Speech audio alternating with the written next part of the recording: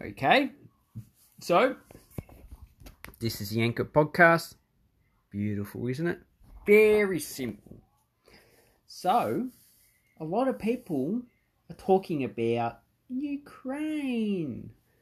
Oh, Ukraine. And people are going, oh, is Russia going to invade Ukraine? Russia's going to invade Ukraine. Russia's invading Ukraine.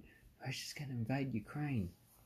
And they're amassing 100,000 troops on the border. 100,000? You think that's enough? Considering, I think Russia's population is 140 million. Ukraine is about 60 million, so about half. Even though Russia has nukes, I think the Ukraine could be a good match for Russia. You know, this is not what the Russians did to Poland, you know. German, Russia, double adapter. You go one way, we go the other way. The Poles will go, oh, we're back to the wall. The Russians are not going to invade us, so we'll do a counterattack against the Germans. And the Russians are going, oh, no, you're not going to do that. We're gonna shaft you. Even though we're all Slavs, no, we're commies and you're not. Ha ha ha ha. So, what is Australia's perspective on the tension between Ukraine and Russia? It's been going on for 8 years since the former president, whatever his name is, got ousted in a popular coup. A lot of people saying, oh, that was CIA, FBI instigated Mr. Bean uprising, you know, to get rid of, president who was very popular with Russia. Yeah. But, those type of uprisings are popular. You know, you got the Czech Velvet Revolution. You got the, when the Americans went in, the Iraqis were actually quite jubilant at the start, but then it just went downhill. Because the Americans didn't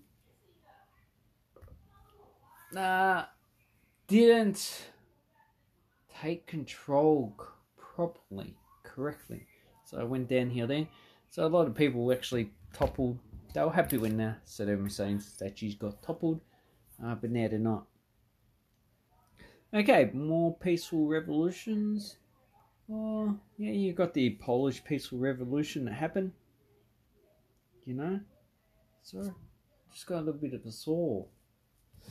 And, you got... They try and have peaceful revolutions in Thailand, protests, but generally the military gets involved. And the military pretty much cracks down and on the uprisings. And then you got, it happened in East Germany. And basically it happened because, the peaceful protest, because the military said, no, we're not getting involved. When the military gets involved, as we've seen in Burma, that's when the problem happens. Because, they just crack down on the protests and they kill lots of people, like they did in Burma. Have a look at Burma. Burma's turned into a civil war. The people were going, nah, this is the last time you're going to crack down and kill lots of protesters. We're just going to kill you and try and overthrow you. Oh, beautiful. This is lemonade. Because after 12 o'clock, I don't drink coffee.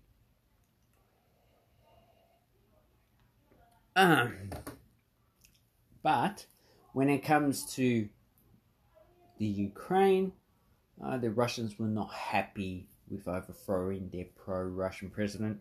They installed a president that was pro-West, and Russia was not happy with that. So Russia has made some demands, like trying to get NATO to agree never to allow the Ukraine to join NATO. But considering how Russia has treated Ukraine, I reckon there's more reason for them to join. This is the reason why the other countries in Eastern Europe, join NATO. So, like Latvia, Lithuania, Poland, because there is no trust with Russia.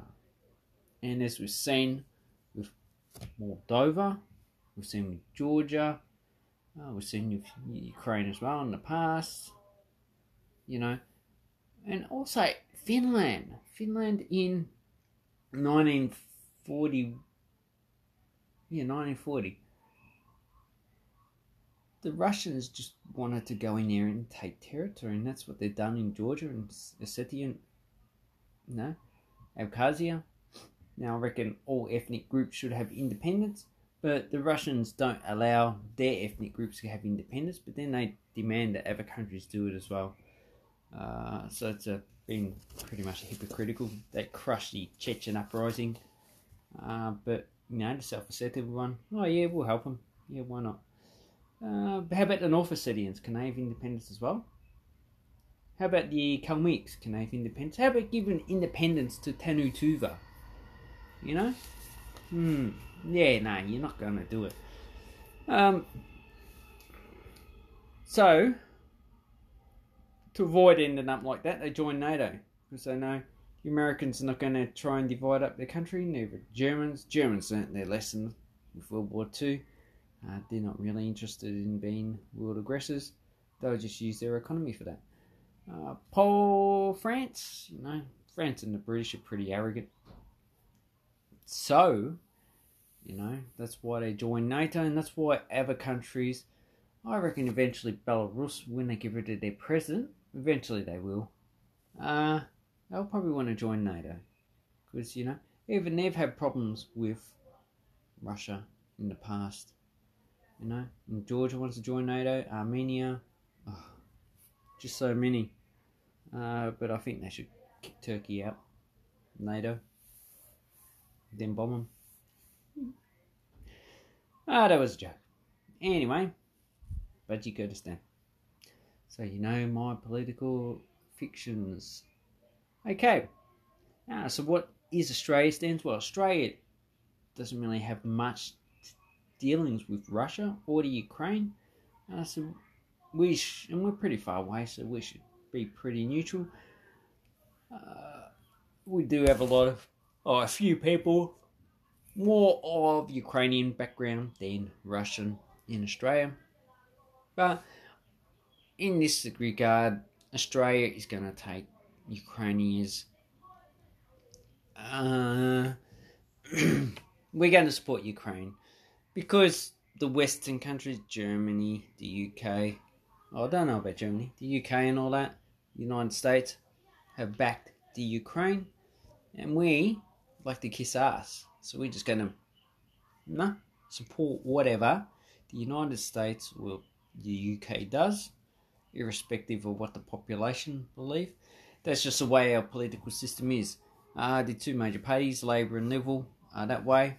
They will support the United States, United Kingdom. Doesn't matter who's in power. Even, I'm not too sure. The Greens will probably be neutral.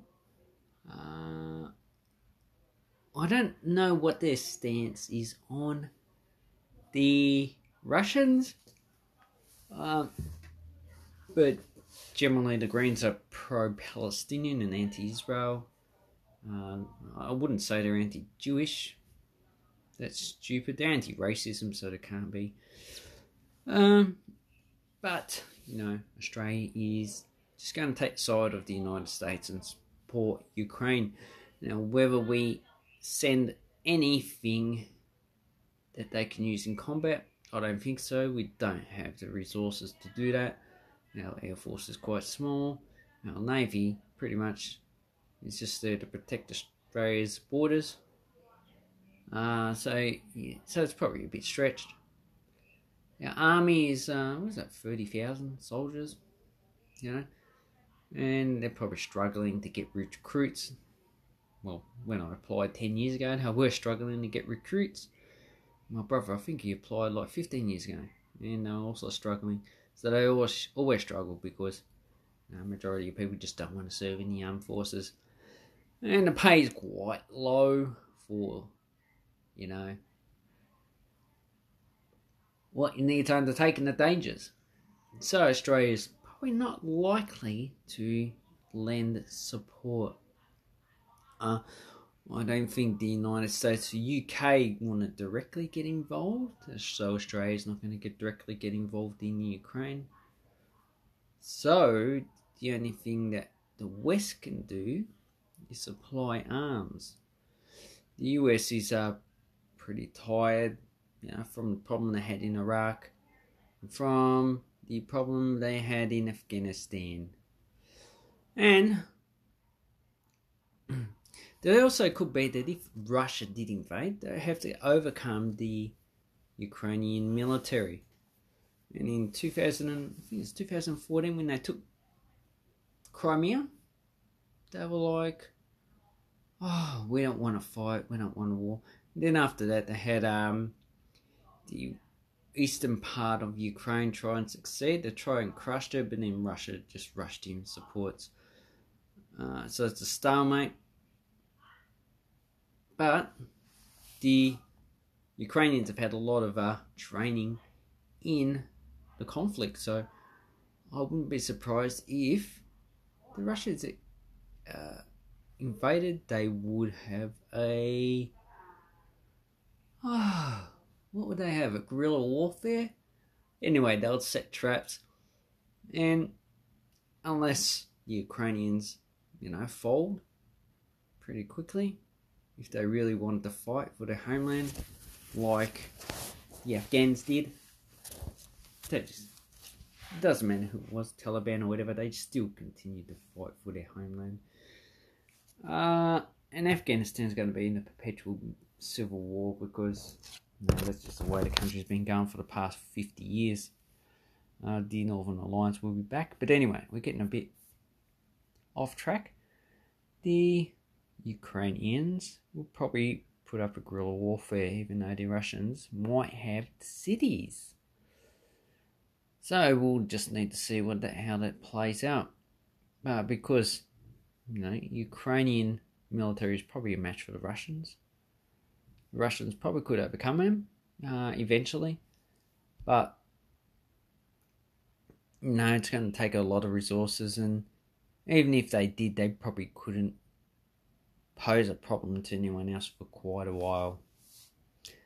Anyway, that is what I think is going to happen in Ukraine and Australia's role in it.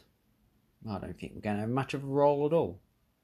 Anyway, let me know what you think down below and have an awesome time. Thank you.